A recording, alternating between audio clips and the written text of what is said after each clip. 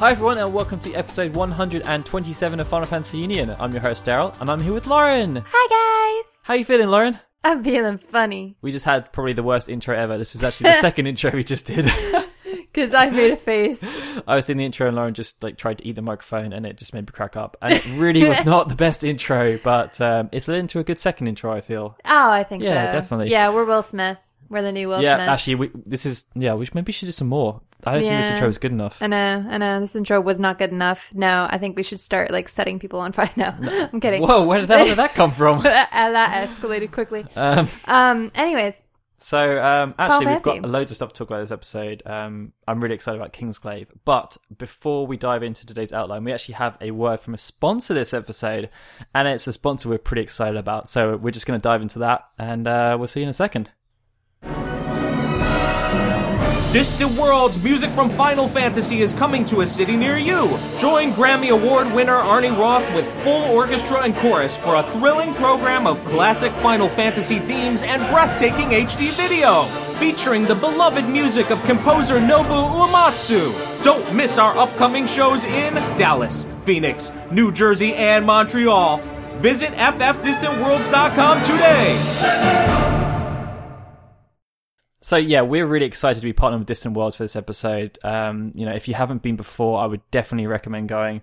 We've been twice, and we had an absolute blast both times. Yeah, you've heard us talking about it a bunch on the podcast, and yeah, no, I definitely think that it's something that you just need to do as a Final Fantasy fan, just to sort of cross it off. Yeah, even if it's just that you want to go once. Yeah. If you've been before, you know exactly what you're getting into, and you know that you probably want to go a second time just to soak it all up. And especially since there might be Final Fantasy 15 music coming. I mean, they have to start adding that in, That's don't true. they?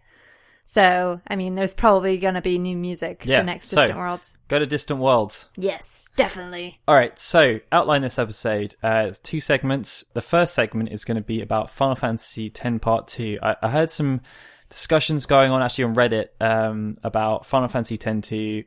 Is it the worst numbered game in the franchise? So we're going to have a run through that, our thoughts on the game and how we felt about it. And then we've got a news roundup. Yay, news.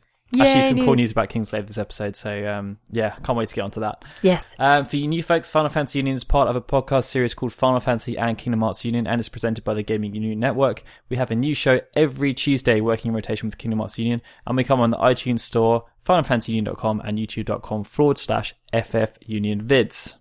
We are extremely grateful to all our Patreon supporters, and if you want to find out more about Patreon, please go to patreon.com/FFKHUnion.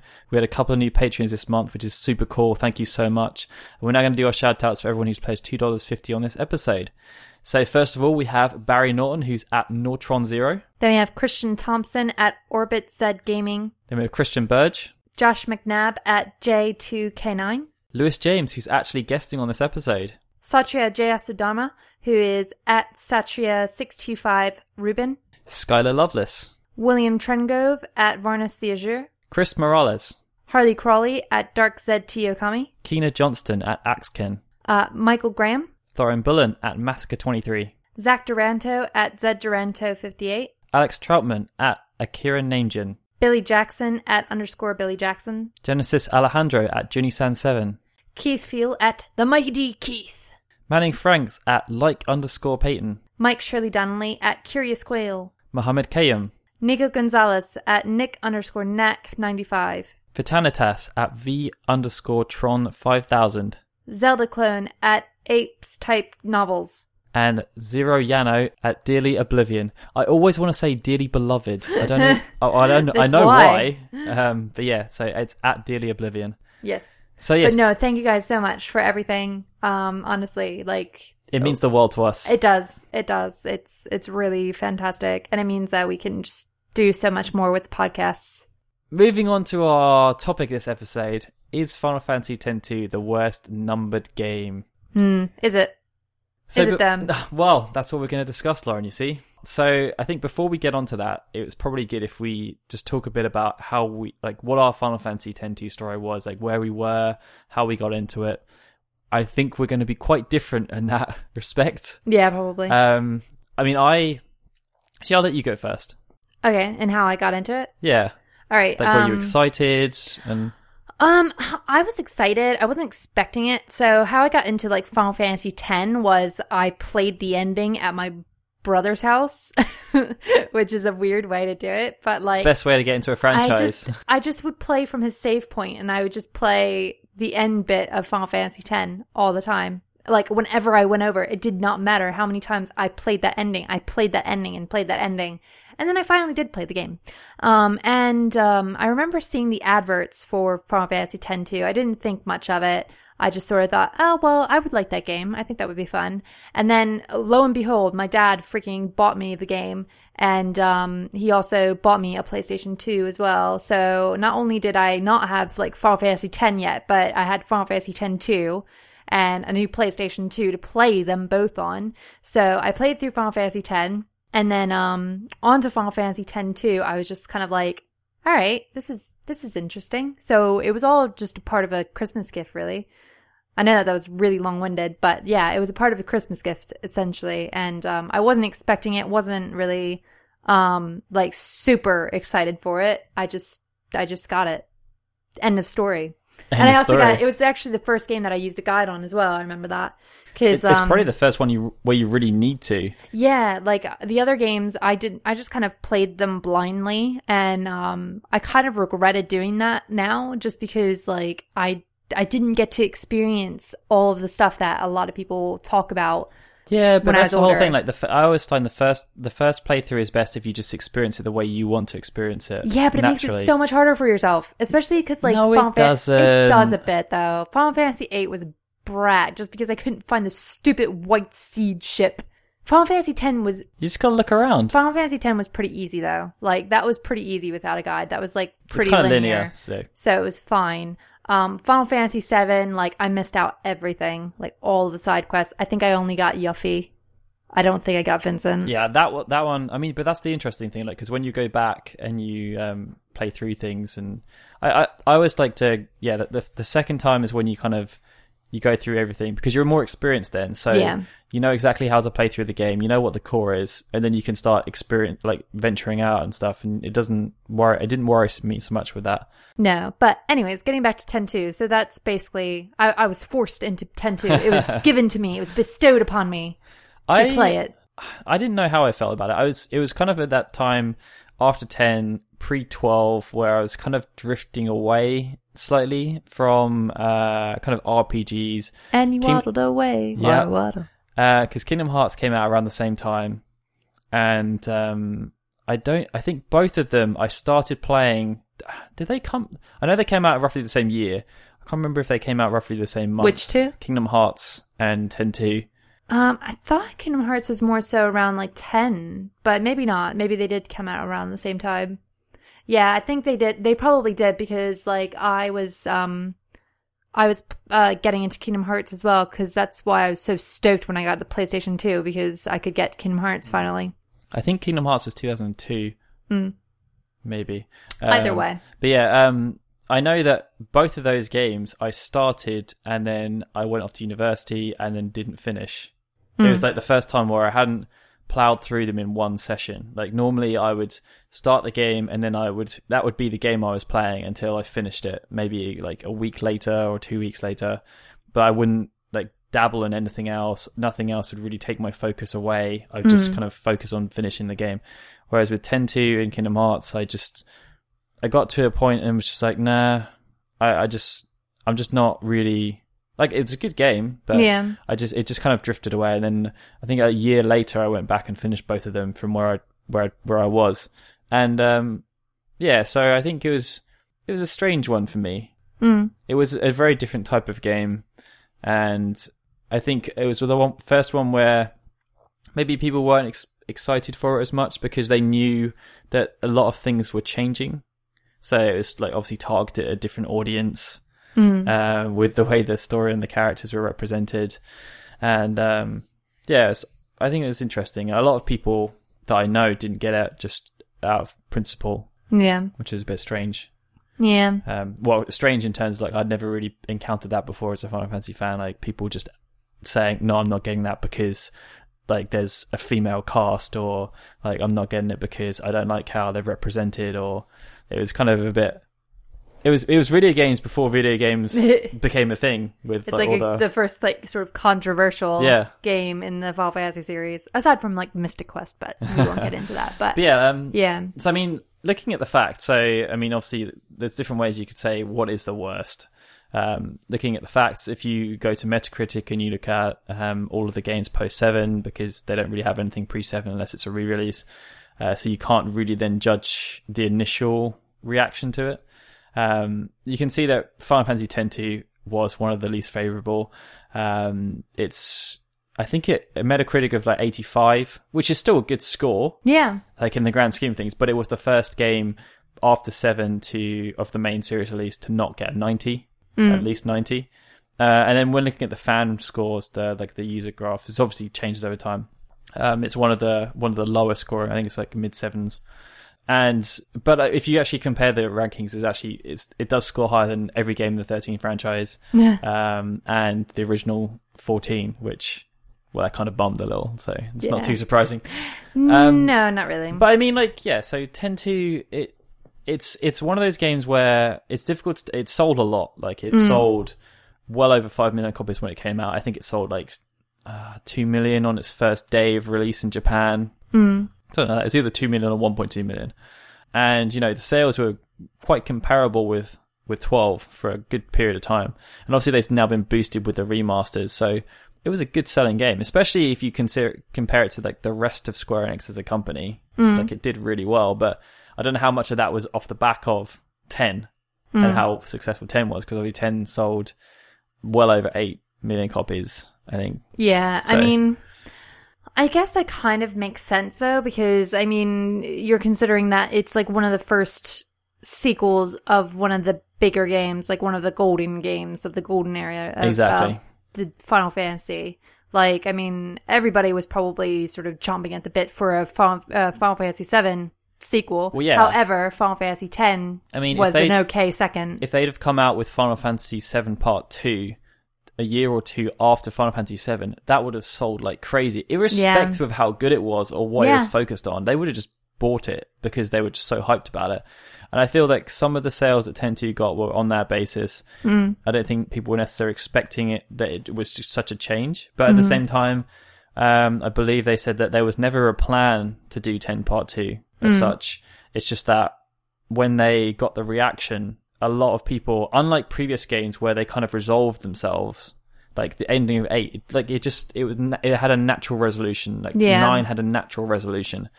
10, it had a resolution, but it also didn't. Like, did what happened to Titus really happen? Who knows? Like, what happened to these characters? People actually had questions and they really wanted answers. So they decided that they were going to do this sequel.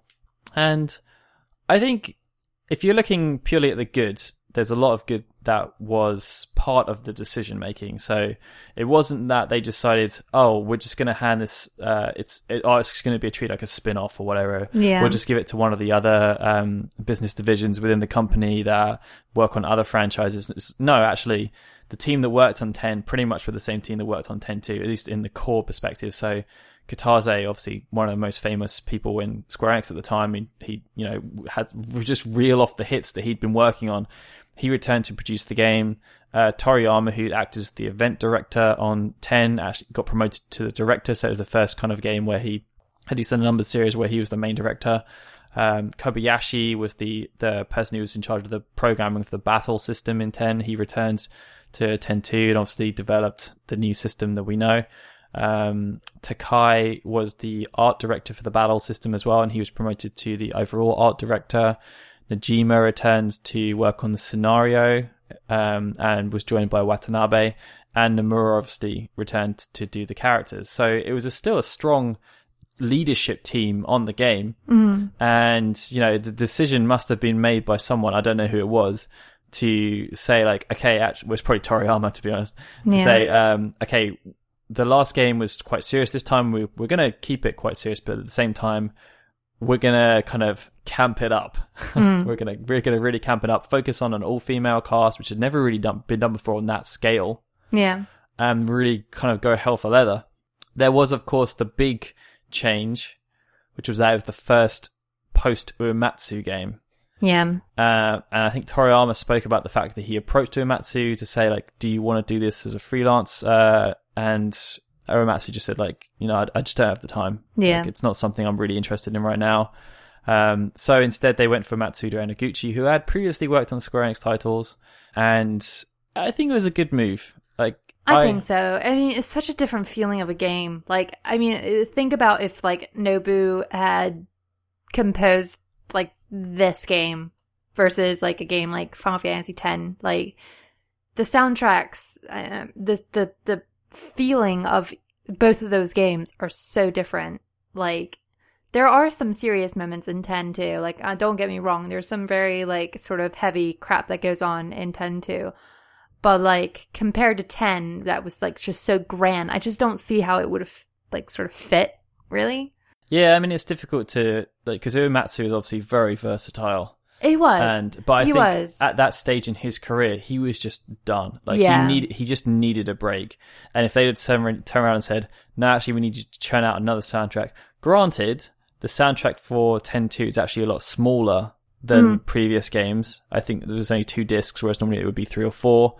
So that was nice for the new composers that came on board. But I just don't think Uematsu was really in the right frame of mind to kind of tackle it, especially because it was so different than the kind of previous games that they'd focused on. Yeah.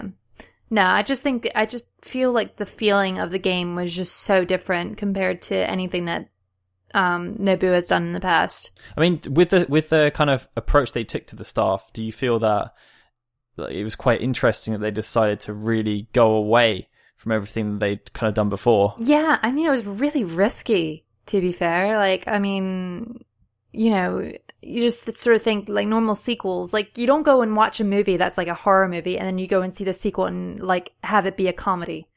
Like, you don't just sort of, I mean, it's not that far of a, like, jump between the games, but still, it still felt that way because it was just so campy compared to Final Fantasy X. Yeah. It was, like, more serious. Especially with what they were showing, like, pre-release. So, I mean, like, one of the first cutscenes is the Real Emotion singing. A music video. And then you've got, like, the Charlie's Angels thing where it's like, YRP, like, and everyone, I think a lot of the guys who had been interested in Final Fantasy at that point were just like, well, I didn't sign up for this. Yeah. Like, I mean, not to be sort of, like, that way, but yeah, no, I mean, it was such a jump.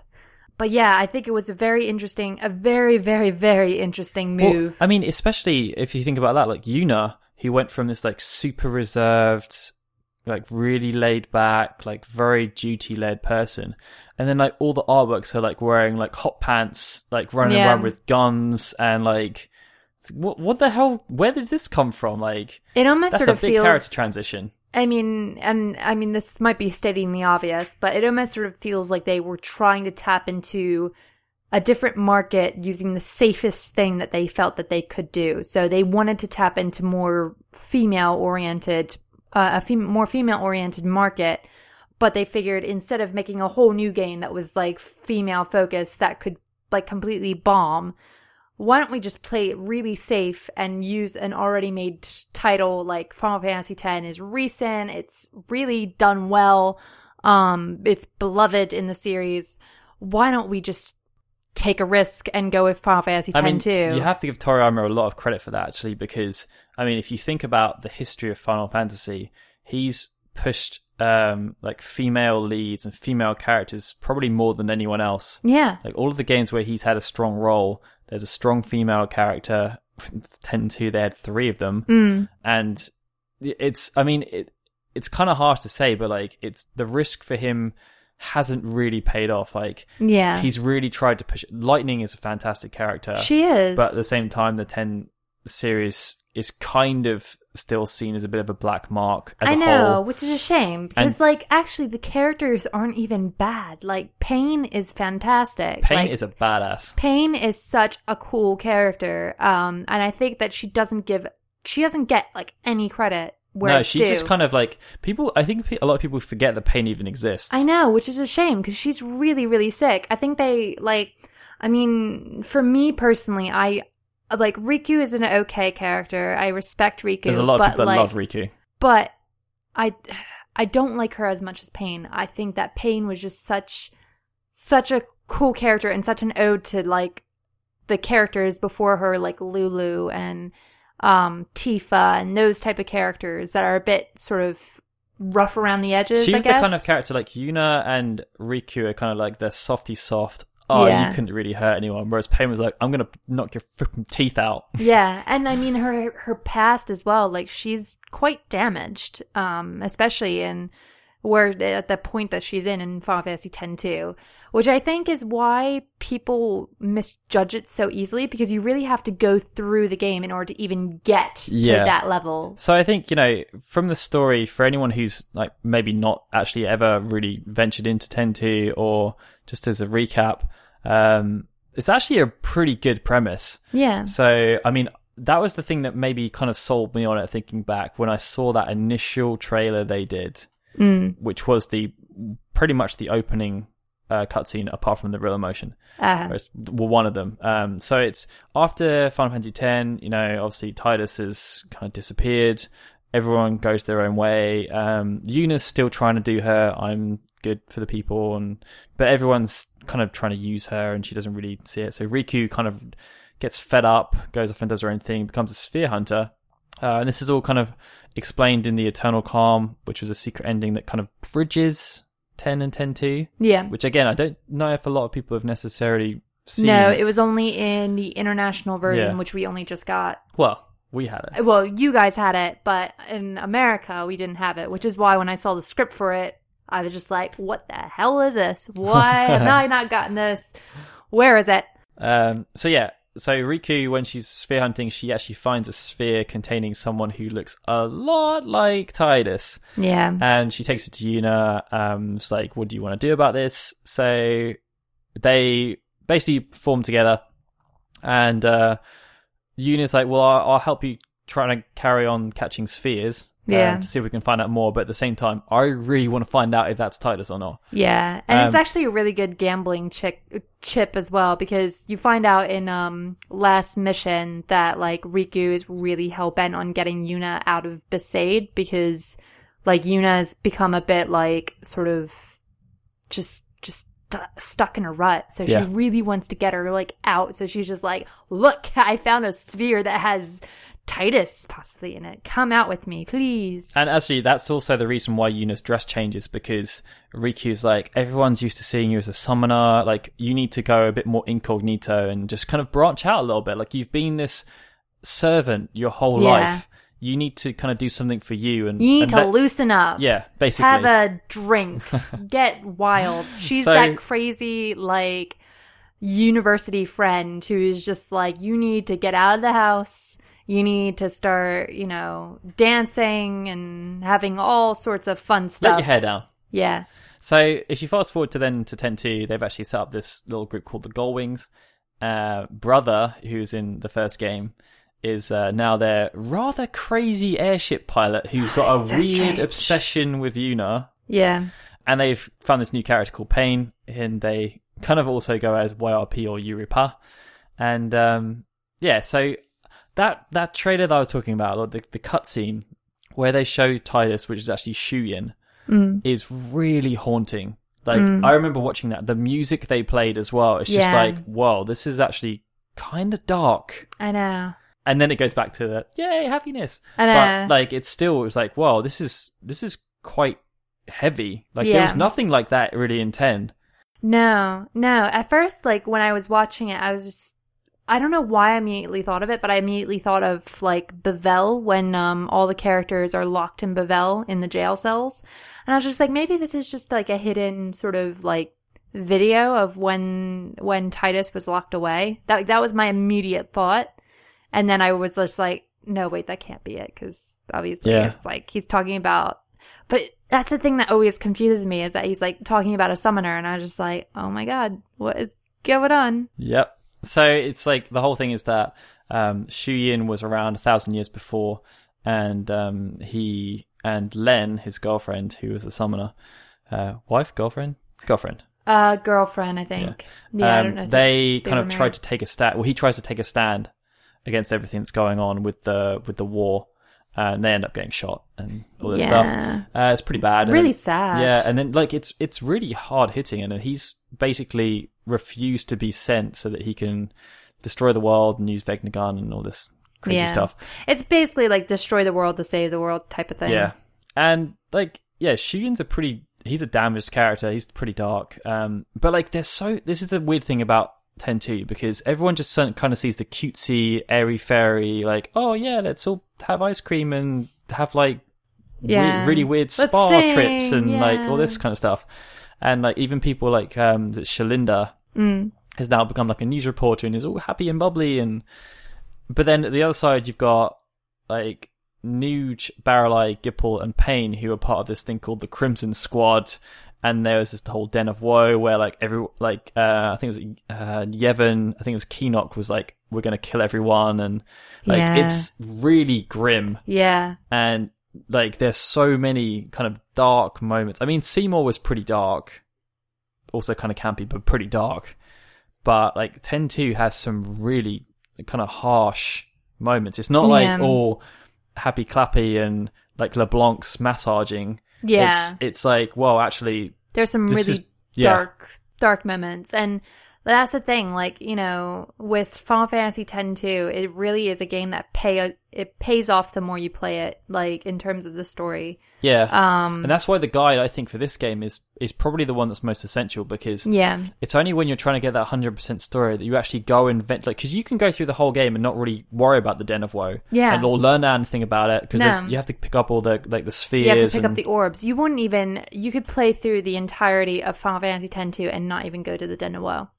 Yeah, I think. so I don't think there's even like a thing that you have to go to. They kind of hint at different things, so like, oh, they've got a shared past and this kind of stuff. But like, there's so much hidden content within the game that you really need the guide to understand what happened, why it happened, like why it's all sinister and everything like that. So I think the story is underrated. Oh, definitely. Okay, so there's some really bad stuff in there. Yeah. I'm not going to try and skirt over that, but there are some good points to it. I think like the whole, just the entirety of Pain's story with Nuge, Baralai, and Gipple, it's almost like if that was just the entirety of the game, like if they had turned that into its own Final Fantasy where it was just like completely new story, but just with Pain, Nuge, and Gipple, I think that would have been and Baralai. I think that would have been a fantastic game. Everyone forgets about Baralai. Yeah, poor Baralai. Sorry, Baralai. You're Yevon. You know, you cute tanned individual. But yeah, no, I just that story is just so great because it's these three characters who share such a dark past where they lived when like pretty much everybody else who was in their squad like passed on, like everybody else pretty much died. They were left for dead almost. But they escaped. And then hunted, right? And then hunted, and then they went off and did their own thing. So Baralai became head of New Yevon. Gipple like really established himself with the Al Bhed, making his like sort of work there. And Pain just sort of went by the side and sort of kind of. I feel a bit sorry for them, really. Like each of the other three is like, yeah, we're gonna rule the planet and do all this stuff, and Pain's like, I'm gonna become a sphere hunter. Yeah, I mean, she just did what she wanted to do. With a sword with skulls on it. Yeah, definitely. We've been talking about the story far too long, actually. I know this is probably a good discussion for you guys, it's the good bit. It's like it's the good chunk, well, and like I'd say it's the good bit, but the gameplay. That is the good bit. That is very true. So like 10 was a good progression on the gameplay that with the ATB system they developed so far, but 10-2 was the point where they really kind of amped it up. Like it was still turn-based, but it just felt so fluid. Yeah. And with the garment grid system, like there had never been a job system implemented in the franchise so far that was just, you could just change to whatever you wanted at the time. And then how they put in the ultimate sphere grids as well, where you had to like do certain transitions and change things, you get boosts and all this kind of stuff. It was really advanced, and I've never heard anyone say anything derogatory about the 10-2 battle system. It's the one thing that a lot of fans just are in agreement of, at least with Final Fantasy X-2, is that the gameplay is fantastic. I also just love that it was the three characters. I mean, granted, you had to level up, you had to sort of advance the specific dress spheres, but just the fact that it was just three characters that you had to worry about that just made it a lot simpler and a lot nicer for me. I think that's also the good thing, because I know that Final Fantasy XIII's battle system divides people. And part of it is because it's so fast that you don't have to think about anything, you just hit an auto all the time. Yeah. I think 10.2's was a nice compromise, because you could easily say the same thing about old battle systems where you just had to press X the whole time. It's just that you had the option to think about things if you wanted to. Yeah. Whereas 10.2, it was like it was very fast, very fluid, but you also could kind of slow things down if you wanted to. Like it wasn't a case of like in 7, for example, I went Cloud, Barret, and Tifa to attack. They have to go one at a time. Yeah. Blah blah blah. Whereas in 10.2, you're like, I want all 3 my characters to attack, and they would all just bum rush the guy. Like, as soon as you hit X, they will move. I also felt like it wasn't hard in the way that Final Fantasy games have been in the past, where it's just a matter of, let me just grind myself like to oblivion and try to get 999 on everything. I personally am not a fan of that style, just because I just find it boring. But with Final Fantasy X-2, it was all about it was sort of about quick thinking. Like that was what made it difficult. Like there are certain enemies, especially in the Bevelle trials.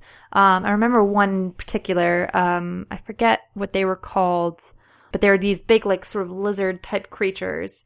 And they were just ridiculously hard just because of how fast paced it was and how many quick decisions you had to make. So whether or not you grinded your people up to like oblivion or whatever and like made them really strong, it didn't really matter. You could still get your ass handed to you by these enemies. And for anyone who's not aware, Final Fantasy X-2 was very much the basis of Final Fantasy XIII's combat system. Final Fantasy XIII started, I think, development as a PS2 game using Final Fantasy X-2 as a model to move things forward. I think that's the case. So there's a very clear similarity between the two systems. It's just that 13's, they just developed it a lot more.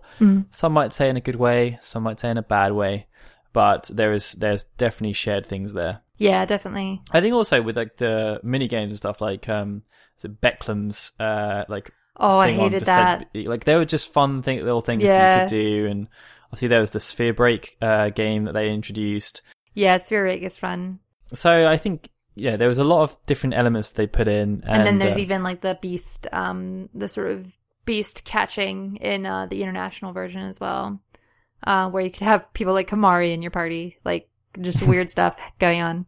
So moving on from the gameplay, we touched on the soundtrack before. Like, what were your thoughts on the soundtrack as a whole? Did you like it? Did you feel it was not a traditional Final Fantasy soundtrack? I think some of the tracks were hit and miss. I think like tracks like the main battle theme was a bit sort of tacky, but it was still catchy. But it was just it wasn't as good as like other Final Fantasy games where you had that like riff, that like like you didn't have that sort of feel to it. It was like completely different. Yeah, they were a lot more kind of atmospheric. It's like doom doom. Yeah.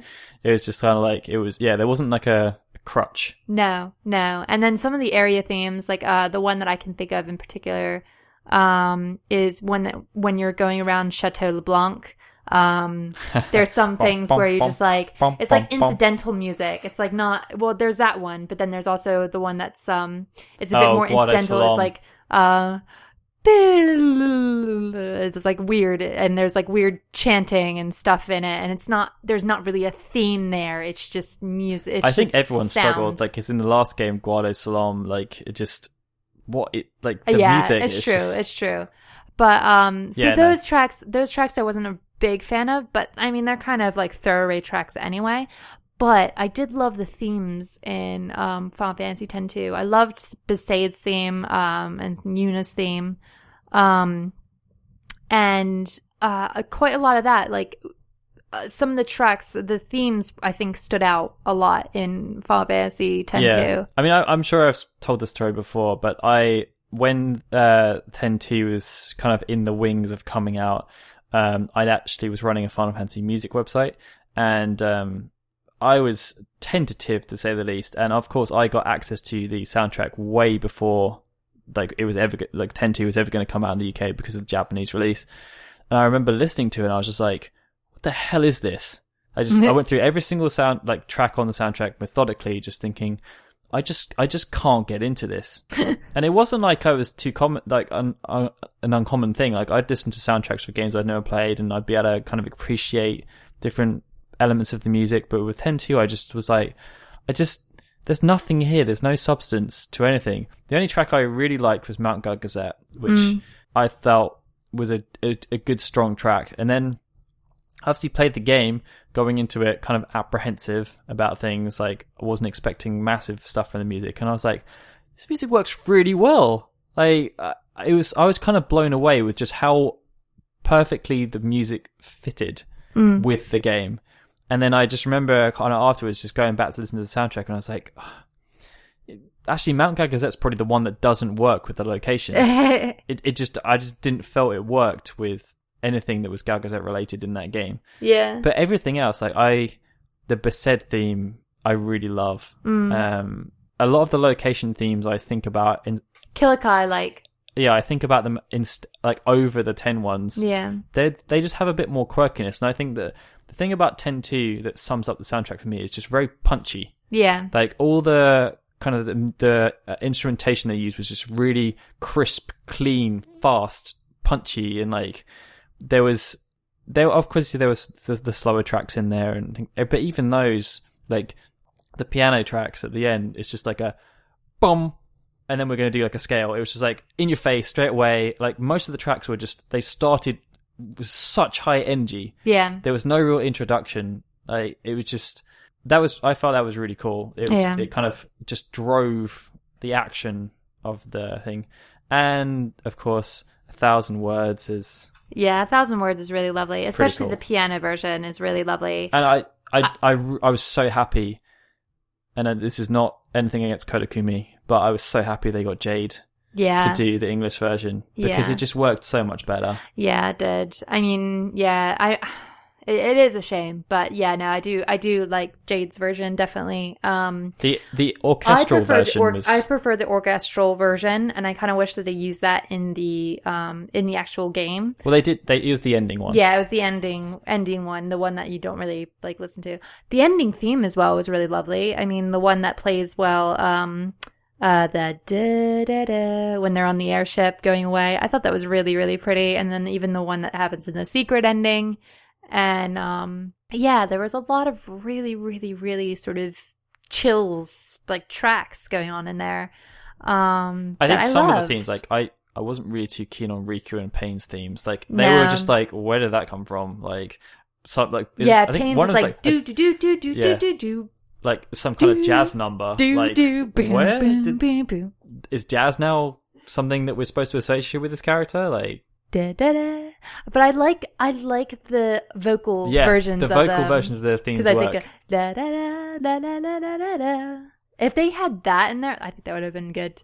Yeah, it was a bit strange. But so I think I asked everyone on Twitter whether or not they agreed that Final Fantasy X-2 is one of the worst in the numbered series, and 86% of people said definitely not. So that was quite pleasing. Yeah.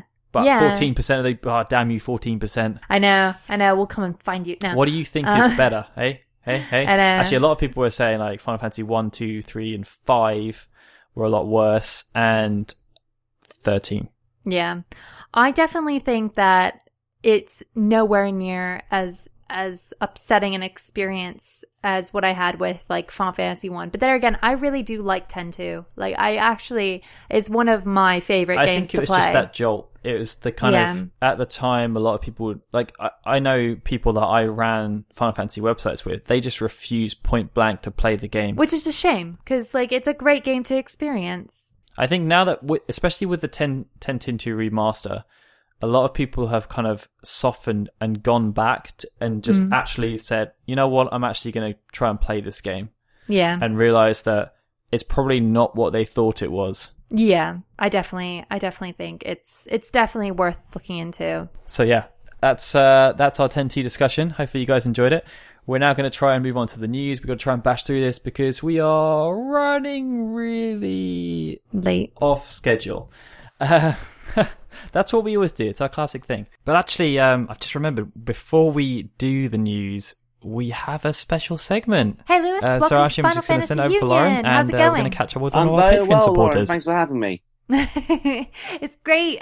We've been looking forward to this, especially since like you've been a big supporter of ours, especially on not only Patreon but also just with the podcast and with the gatherings as well. You've been to all three gatherings, or no, sorry, all two gatherings. You're coming to the third. Yes, Let's not get ahead of ourselves. But yeah, you've been like a major supporter of ours. So I mean, this was only inevitable, wasn't it? I'll put it this way: if it's Final Fantasy, it's more than enough just to put all my will into it. The gatherings are amazing, probably some of the best I've been to so far. Keep them up. Oh, thank you so much. And yeah, no, it's absolutely incredible. So the first things first that we need to get out. The first things first, I'm a realist, you know. What is your hype level for Final Fantasy 15 right now? Right at the moment, I am very excited. I've played both the episode Duskai and the Platinum demos. I've enjoyed both. The update for episode Duskai did have lower frame rates at certain moments, but I can skip past that because it's only it's not the final product. I'm sure they can work on it. They have plenty of time by then to do so. Yeah, definitely. The story looks amazing. Probably the lore alone is probably just like the vastest I've seen in a Final Fantasy game so far. I know, right? Like, there's so many theories going around with it as well. I'm like, how do you feel about like what? So, I mean, they haven't really revealed that much at the moment, have they? Like, they revealed like little bits, haven't they? Like the images and like the Genesis thing. Have you thought about who's in the Genesis, like what the Genesis concept art like means? But not really exactly what it means, but more of a representation of how the game looks and the overall atmosphere of the story in general. It just makes me that much excited even more to find out what the full explanation is by the 30th of September. I don't really tend to look into it as much because I don't want to spoil myself too much. Oh my gosh, definitely. Yeah, definitely agree with that. So I take a lot of stuff with a pinch of salt, but just take a lot of the art or a lot of the cutscenes or the amount of story that they want to reveal as it is with a pinch of salt.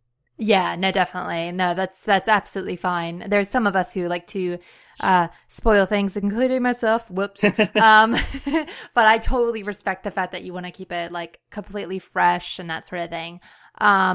Will you then see Kingsglaive, do you think, before the game comes out, if it does come to theaters over here? I doubt that I live near a theatre that's going to be but I have pre-ordered it, so I'm definitely getting the Blu-ray for it. So yeah, either way, I'm definitely watching it. Probably first. Yeah, before Final Fantasy 15. Because it's releasing before Final Fantasy 15, isn't it? Yeah. But either way, if I watch it before I get the pre-order or when I do, I'm definitely watching it before playing it. Yeah, definitely. Have you been keeping up with Brotherhood at all? Brotherhood. That's the anime. Oh yeah, the anime. Yeah. Sorry, I had a It's okay. Yeah, empty mind there. It's absolutely fine. I've been really busy with a lot of my personal life, so I've only got as far as the first episode. But that's fine though. I'm definitely going to catch up with it. From what I saw in the first episode, it is very promising. It's going places. Yeah. All the details I've heard from the previews of the later episodes, I am looking forward to see how it interacts with the whole story as a whole. The same thing with A King's Tale and Kingsglaive as well. Yeah, that's true. A King's Tale. I mean, like, where did you pre-order your thing? Are you going to be getting King's Tale? Because isn't it only coming out with like game pre-orders or something? Yeah, I pre-ordered it game because on my route to work, there is a game store on the way there. Yeah. So I always stop by just to see if anything has been added or if anything has been reduced, so I could just get something cheap that I have not played when it was originally released and just carry on from there.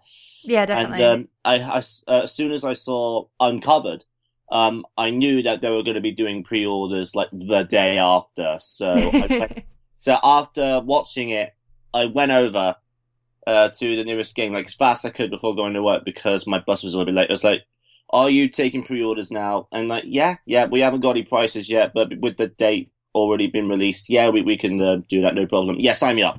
Oh my God, amazing. Because I'm no matter what, I'm definitely playing it after what I've seen. Yeah, definitely. I know. Uncovered was incredible, wasn't it? It was, yeah. I'm so surprised that we actually got featured in it. I know. Isn't that sick? Yeah, it's sadly I didn't get time to include any of the interviews because I was too busy talking to you and my friends that I'd rarely ever see because none of them are local. Yeah, I know. But yeah, it's been absolutely mind blowing that the community as a whole, especially with technology at our side, is becoming smaller and smaller, but at the same time a lot more vast regarding that, like, don't want to say boundaries, but what we can talk about as a community and just how easy it is just to get all the higher ups to hear about what we're doing and how we're feeling and what we're anticipating. Yeah, definitely. I mean, yeah, like the fact that people like Tabata have been really sort of connecting with the fans quite a bit. It's been really, really nice this time around. I think that's one of the things that's making Final Fantasy 15 like so sort of hype worthy is that like we all feel like we're a part of it, don't we? Yeah, the first time I thought that was I was looking at the Final Fantasy UK fans page and I saw a little transcript of Dan Sito's conversation with Tabata about the group because I think he found out about it whilst just minding his own business and through what I think it was just after MCM. And we did this big massive photo shoot of Final Fantasy 15 cosplays at the release of episode Duskai. Yeah. And he was like, "Oh yeah, I've heard about this group. I heard you as really affiliated with them. How are they?" It's like, yes, we're really excited. We can't wait to experience it as a whole. I was like, yeah, the Japanese, our community don't have communities or fan events as strong as this. Basically they're pretty jealous from what I yeah. Well, yeah. They really want to get involved with us somehow. And then I saw when I went to the first gathering, and before the first Theatrhythm tournament over there, I saw the little presentation because it was the day of Final Symphony, wasn't it? Yeah, it was. Yep. And I saw the little message from Nobuo Uematsu. I nearly cried. Oh, considering about my music, he's my all-time hero, and I met the most recent Distant Worlds in London. Oh, really? When I got the VIP. Yeah. I tried to say I'm not worthy in Japanese, which is watashi wa gachi ga nai desu. And I did the whole bowing and everything, and just did you say it like a bit like Wayne? Like from Wayne's World, just, the I'm not worthy. I stammered when the moment I saw him. I was just so nervous. Oh, yeah, it was around that line. But Arnie Roth, God bless the gentleman, he corrected me. I was going to shake his hand, and I'm like, I am living the dream. Not the dream, but I'm on my way. Yeah. And when I took the picture, I got my copy of Final Fantasy VIII signed, which is my first one. Oh, wow. Theatrhythm Curtain Call, my little copy of that, and the program as well. Oh, that's amazing. Yeah, and I got it all displayed in my games room. It's definitely a memory worth keeping.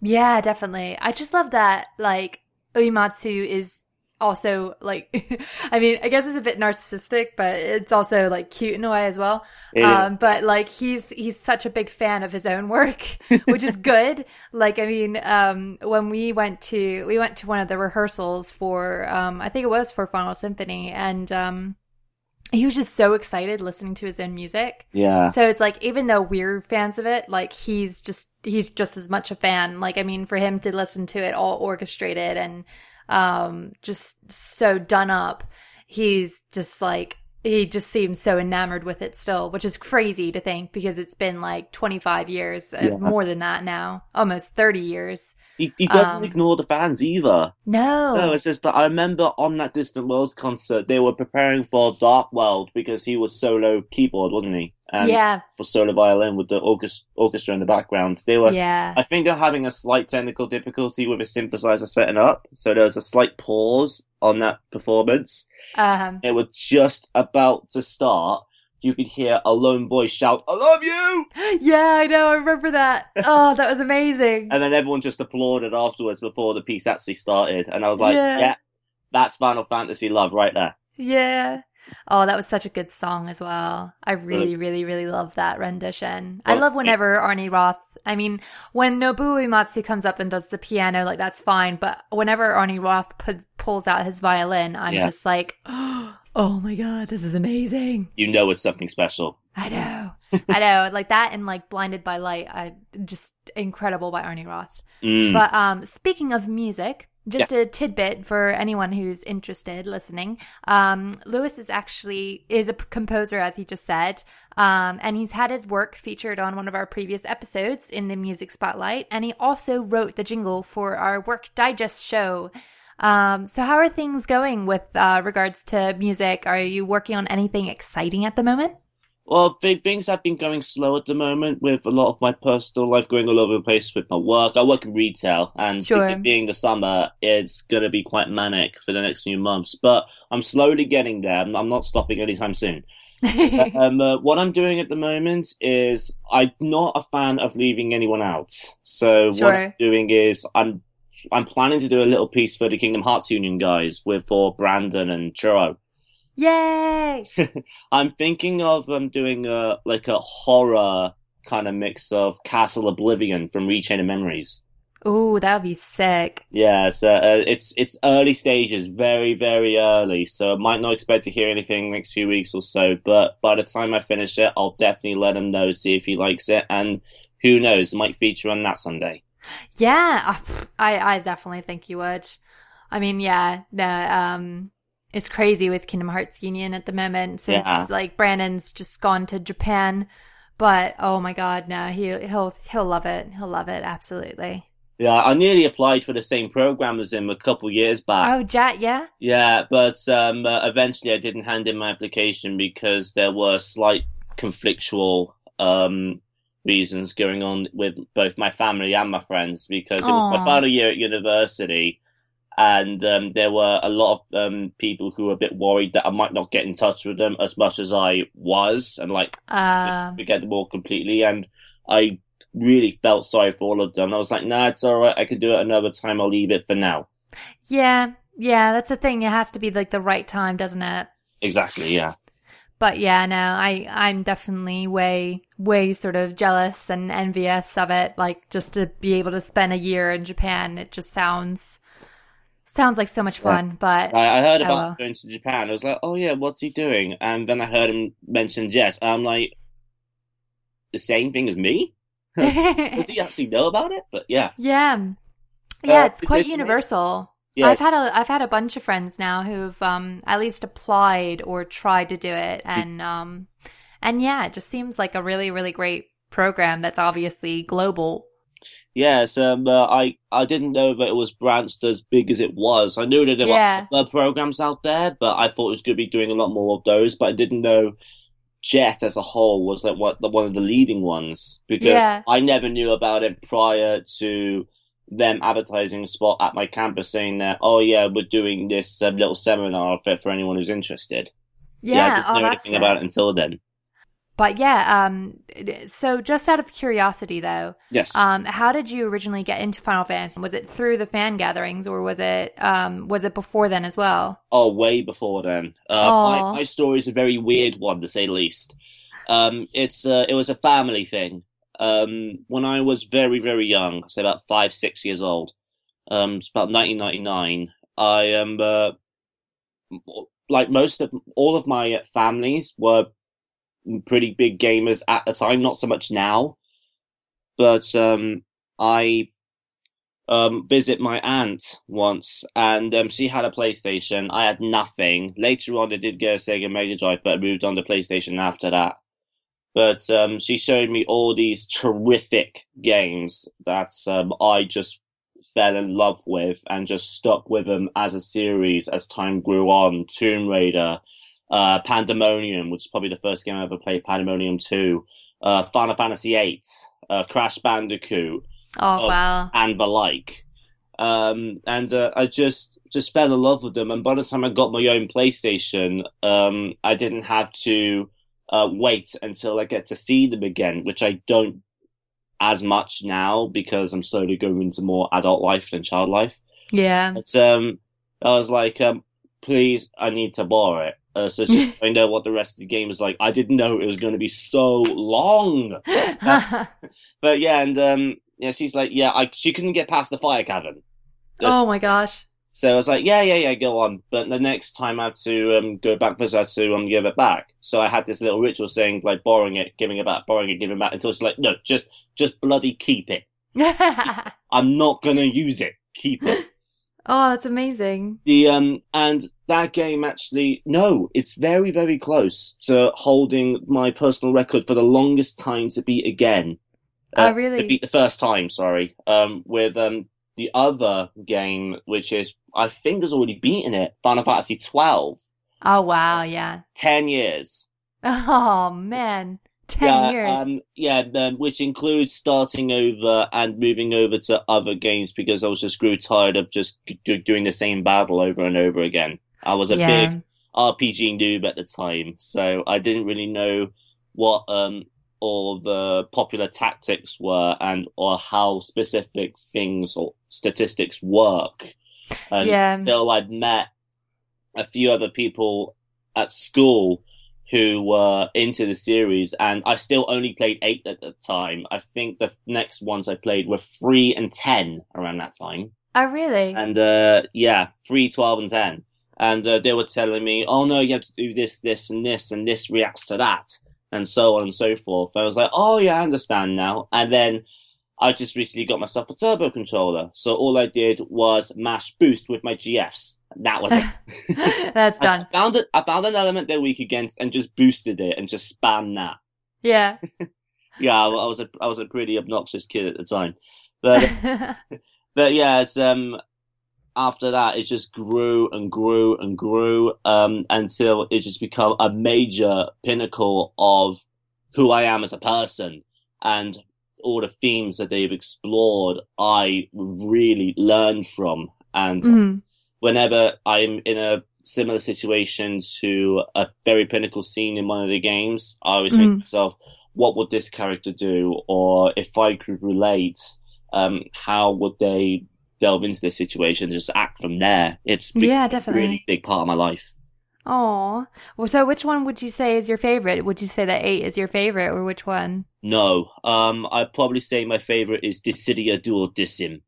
Oh, really? Yeah, it's just, it was the big dream of mine since that age to have all of these different worlds and characters come together for a big celebration, this big showdown of what Final Fantasy is all about. Yeah, like definitely. Friendship, conflict, and harmony, discord, so on. And when I first saw the trailer, I just found it out of the blue, and I was like, I never heard the word Dissidia before. When I saw Fantasy, and I see Squall and Ultimecia on the thumbnail of the video, I'm like, okay, this looks like a fan-made thing. Turns out it was a PSP game that's a beat 'em up with all the characters. I'm like, are you serious? Is this a joke? Is this a mod or something? I'm gonna get this. Yeah. Fell in love with it, and then I found out there was this extended part of the game with Duodecim, which had the prequels with Lightning, Kain, Laguna. Laguna being an addition to Duodecim, pretty much sold it as a whole, because when I was a big fan of Final Fantasy VIII, Laguna was probably one of my favorite characters. Yeah, he's awesome. Yeah, and Laguna being Squall's father? I don't know. Yeah. Yeah, and then I just religiously played that time after time. Whenever I had a break at school, when I was still doing sixth form, post-16 stuff, I just play that and just try and go through the story whilst just powering up all my mains, which were Sephiroth, Cloud, and Squall at the time. Yeah. and I couldn't get through Feral Chaos no matter how hard I tried. Level 130? Are you kidding? Yeah, it's just, and the fact that this actually exists Yeah. proves the point of how much I'm a fan of Final Fantasy, and Ishimoto's arrangements of all of the original music is just breathtaking. Yeah, So, I know. that's my favorite one. He's done like such a great job with that, and like with Type 0 as well. And Crisis Core, yeah. are you excited for Dissidia, the arcade version? I bet you must be Yes. chomping at the bit for that. Yeah, I see all the announcement trailers and all the different. I try to see as much gameplay as I can through other YouTube channels because I know a lot of people tend to capture a lot of footage from the Japanese arcades, Sure. just to give you a little taster of what to expect from a home console release. And Yeah. I know they're running on a PS4 engine, so it's close to inevitable. I know. It's just when Yeah, when so Square Enix, when? the stages as well. I know. It's close to real. They're I've so cool. Yeah, and I always imagine myself, look, this would be great if it was a home console. Just on the online community would just explode. Oh, it so would. Yeah. It's like their answer to like Smash Brothers. It would be just absolutely amazing. Yeah. Or Persona 4 Golden or something like that. Yeah. What was it? Persona Arena, 4 sorry. Arena. Yeah, Arena. Mm. Yeah, but no. But yeah, that's all the time we have. But thank you so much for being a supporter of us, and thank you so much for everything that you've done for us. And we just appreciate everything that you've done for us. So thank you. Thanks for having me. Yes, but like I said before, the gatherings are like the best and the most pure I could ever visit. Keep them up, definitely. Welcome back, everyone. If you'd like to take part in the segment like Lewis just did, then please head over to patreon.com/FFKHUnion. We are now, as I mentioned before, going to dive into our news. So the first piece of news is Kingsglaive. I'm going to try and amalgamate 13 stuff into Kingsglaive because it all happened around the same time. And there's not really any 15 stuff that happened. It was just all ancillary 15 universe stuff. So San Diego Comic-Con obviously took place last week. I think last week before, around that. We had a new trailer for Kingsglaive. They had a panel, and there was also a new trailer for A King's Tale, which they showed off. So the panel was pretty cool. You guys should go and check it out. They had, unfortunately, they didn't have Sean Bean or Aaron Paul or anyone like that, but they did have Liam Mulvey, who plays Libertas, and they had Andrea Tivadar, who plays Crow, and they also had the director Takeshi Nizue. So obviously they had lots of questions, and they showed off the new trailer, which was pretty cool. There were some very interesting pieces of information in that trailer. And if you are kind of against spoilers and don't want to know anything really about the Kingsglaive, then probably just cut out for the next 15 seconds. But there were two cameos that were shown. One was Ultros, which is, I guess, makes sense. He's been in numerous games. The other, not so much. It was Diamond Weapon from Final Fantasy VII. Where the hell did that come from? Yeah, it's really random. Like, actually, it's quite funny because in the E3 trailer, he is shown there for about half a second, and a couple of people on Reddit were saying like, "Oh, at the time, that looks like that character from that game," and everyone's like, "What the hell are you talking about? Like, you stupid or something? That makes no sense." But now it pretty much is confirmed. Like, there's no denying that is the character that's coming back. And I think it's really interesting. There have been conspiracy theories saying that Final Fantasy VII like links up with 15 somehow, like that 15's connected to other games. Maybe that somehow confirms it. I mean, it makes me wonder what else they're going to put in the Kingsglaive film in terms of cameos. And like, there was also like nods to Eclair, which is Lightning's name in Final Fantasy, in the Japanese version of Final Fantasy 13. Were you aware of that? Not really, no. And there was the bank of Shinra. No, sorry, what am I talking about? The Bank of Spira was shown in the trailer, and also there was a shop called Lindsay, who's one of the gods from the Fabulous Crystals. So they were just throwing in the Easter eggs of that trailer, and it was really cool. So I'm really curious to see what else they're going to throw in. You checked out the King's Tale trailer as well, right? A little bit. Yeah, so it was it wasn't that too long of a trailer. I mean, when they announced the game at E3, they said we're going to have a new trailer at San Diego Comic-Con, so it's actually really pleasing they stuck to one of their deadlines. Yeah. They showed off a couple of the mechanics. They kind of talked about the fact that, it's Regis talking with Noctis about a bedtime story, about a fictional event that took place 30 years before where Regis is fighting a load of crap that just... The monsters just happened to be exactly the same as the ones that are in Final Fantasy 13. Final Fantasy 15. Yeah. Despite being that long ago.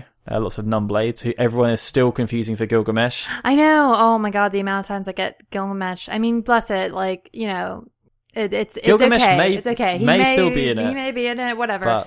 But yeah, no, that is Numblade. It's Numblade. 100%. But yeah, they in the trailer, they actually announced or confirmed a rumored character who actually appeared on the IMDb page a long time ago. So it kind of lends credence to those IMDb leaks that keep happening. Yeah. So that's a character called Weskham. Weskham Armour, I'm going to say. Armour. He's a guy who uses guns and was part of Regis's crew back in the day, along with Sid Sofiar, who's Sydney's uncle.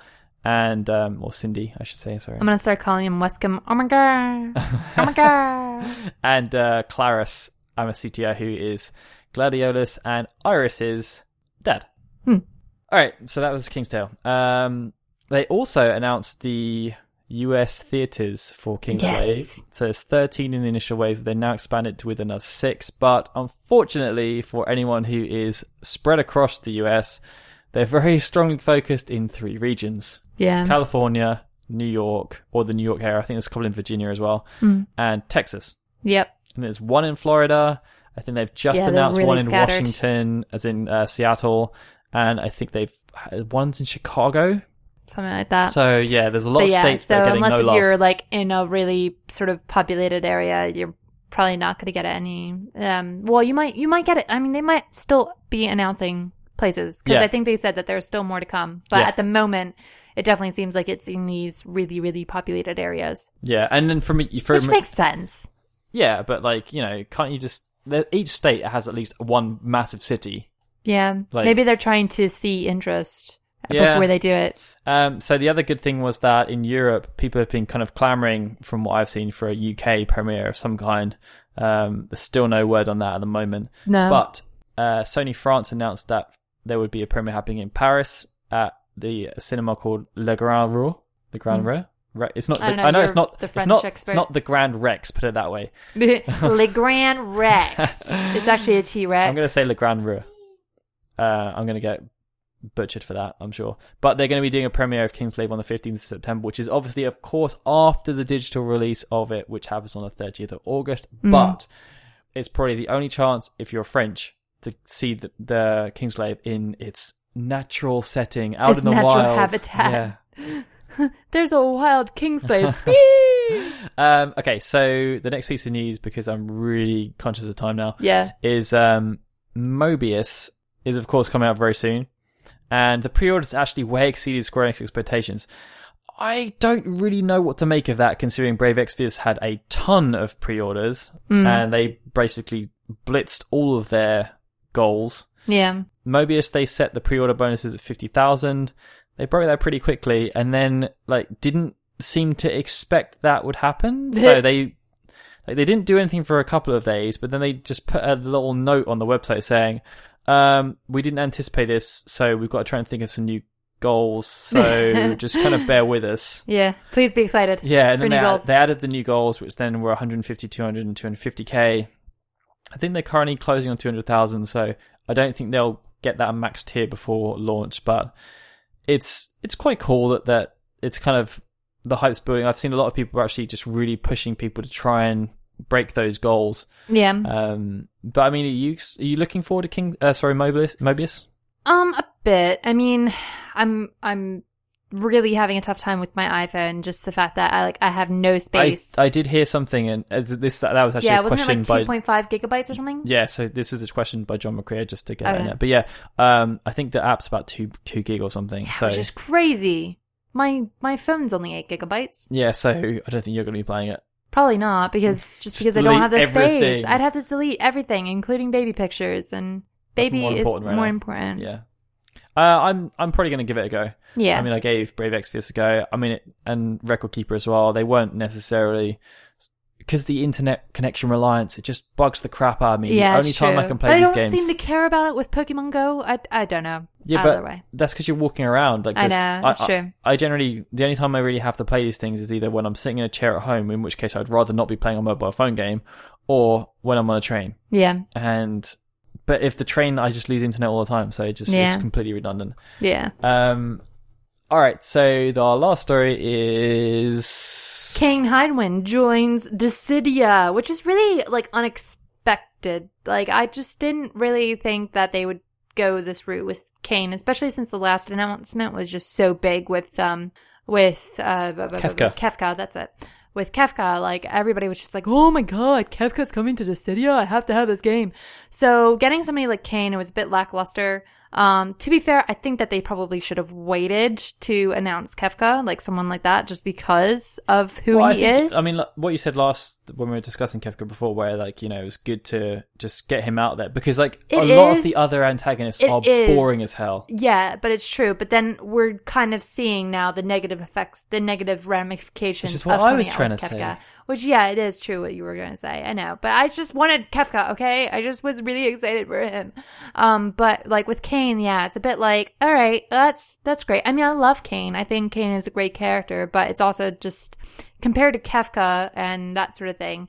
But I just really don't know how they're going to do the future ones. I mean, what they said that they're going to do now, because of the negative backlash that's happened in Japan. I mean, it's been, the feedback's been mixed, and they kind of made a rod for their own back, because before the lead up, they were like, they've been doing characters every 2 months. They were like, oh no, we're going to do him every month now. And this next one's going to be so amazing. You're going to be so excited about it. And then it was Kane, and people were just like, really? Well, that's not really what you promised. Like, thanks. But, like, the thing is that, like, what their response was what I kind of am a bit peeved about, because they said, all right, well, then if that's the case, we're not going to hype it up, which I guess, I don't know, I think that's pretty silly. But 2, they're going to go back to their 2-month model where they're only going to release they were like them every 2 months, which I think is bad, because, like, it's going to take them forever. Like, it's going to take forever for them to even get to a point where they can be like, all right, well, maybe we can push it off to console, because you think about how many freaking villains there are and how many boring villains there are. And I think they said that they're aiming to have 50 characters in the game finally. It's just like they already had closing on Kefka. 20 now, I like, think. what are the next big villains that they sort of have under their belt in order to, and even other characters? I mean, I think that they really need to rethink this. I don't think that they should have, like, one character. I feel like they should maybe come out with, like, a few and, like, do little batches if they're going to do it this way. I guess it depends how much time it takes them to make the character and balance and all that stuff. It's true, but like I think the way they kind of handle it to just say, like, well, we've been trying to build it up and everything, but you didn't like the way we built it up, so we're just not going to do it anymore. It just seems like there was no planning. And granted, like, Square Enix isn't really the best planners. Like, they're not good planning. They've showed that time and time again with their games. But I just don't think that I don't think that they planned it well with the Dissidia characters. No, I think that I do wonder if they've got like a 12-month roadmap, or whether it's just like maybe they're planning 1 or 2 characters in advance. Yeah. And like the way they should really be doing it is when they do a character like Kane, who is he's obviously been in a previous game before. He was in Dissidia 02 or Duodissum. And he's obviously the second character from 4, which, you know, it's a decent game, but it doesn't have the most hype around it. Yeah. Just announce someone new. Like, yeah. If you're gonna do, like, Kefka could have been on his own. Like, everyone wanted Kefka. Yeah. And to be honest, someone like Sephiroth or even someone like Shantoto, people will probably get quite excited about just as a single character. Well, Shantoto's already in it. But yeah. I'm just saying, like, someone of like that magnitude where people are just like, there's something that's fun and exciting about them. Like Cloud, if you wanted to. Yeah. But like, if it's someone that you're just going to kind of push in, like, I don't think people are going to be like Laguna. Yeah. Like, it's not going to be the most inspiring of additions. No. Announce a new character at the same time. Like, join them together so that you've got the excitement of, oh, they're bringing this other character back, but also, like, how people were so excited about Ramza. Yeah. Like, even though Tactics is not, I mean, it's a kind of hidden gem within the franchise and it's got its loyal fan base, but it came out 20 years ago.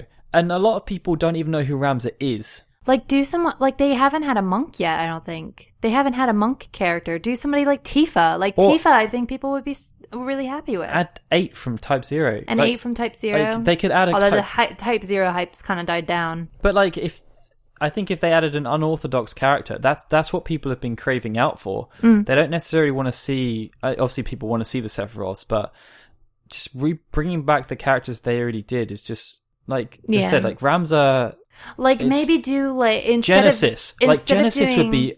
People would love Genesis to be in It's true. there. Or, like, even Caius as well. Yeah. People And have been Geo. hankering for. I think also even, like, I mean, they could have tied it in with 9 didn't come out. And I think Dissidia was already out when 9 was coming out. But, like, target it with the video game releases. Yeah. Like, when 9 came out, Vivi. there should have been either Vivi, Freya, like Kuja, like there should have been somebody in there when they did the announcement for Final Lauren, Fantasy. you're giving them all these I ideas know. now. When they did the Final Fantasy 12 announcement, you should have come out with either Branth or Balthier or something, just something to go along with that. And then, like, I hope that they do it for Final Fantasy 15, that they're gonna still do like Noctis around the same time. Like that would I don't think they will. You don't think so?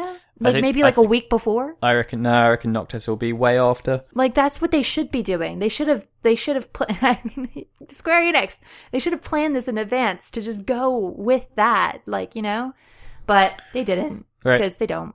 Off soapbox. Done. Off soapbox. News I'm done. an offer. Yeah. Hire me for your marketing department, Square Enix. I will whip you into shape. No, I'm kidding. But yeah. So that's pretty much the news. There was more stuff that happened, but we've really got to kind of round this Yeah, I up. know. Actually, if you want to know why we're rushing, it's because we said that we were going to be somewhere 15 minutes ago, Yeah. and yeah, so that's working out well for us. So music this episode. It's not that we said we were going to leave 15 minutes ago. We were supposed to be there 15 minutes ago. Yes, we were. Oops. So yeah, music for this episode is a topical arrangement. It's from Final Fantasy X-2, but it's also combined with 13-2. The original songs are therefore Xanacan Ruins and Dash, and it's performed by Evergreen Fan Dubs. It's a nice little arrangement. The next episode of Final Fantasy Union is scheduled to come out on the 16th of August. And you can subscribe to Final Fantasy Kingdom Hearts Union on iTunes. If you just type in Final Fantasy in iTunes, we are the #1 show. And of course, if you go to YouTube /FF Union vids, then you can find out all of our stuff. Lawrence Walk Digests, trailers, podcasts, when we get around to rendering them and putting them up. Yeah. It will be there. I'm getting better at them. Sorry. It will be there. But yeah. And of course, check out FinalFantasyU.com. We've been doing quite a few things around Kingsglaive recently. We've got some cool features that we're hoping to put up in the near future. So, yeah, please be sure to check out the site and check out patreon.com /FFKHUnion if you would like to support us. Love us. All right, Please. Lauren, Time to say goodbye. time to say goodbye. No. Bye, guys. I hope you enjoyed the show. And I'm Daryl saying goodbye. This has been a FinalFantasyU.com production.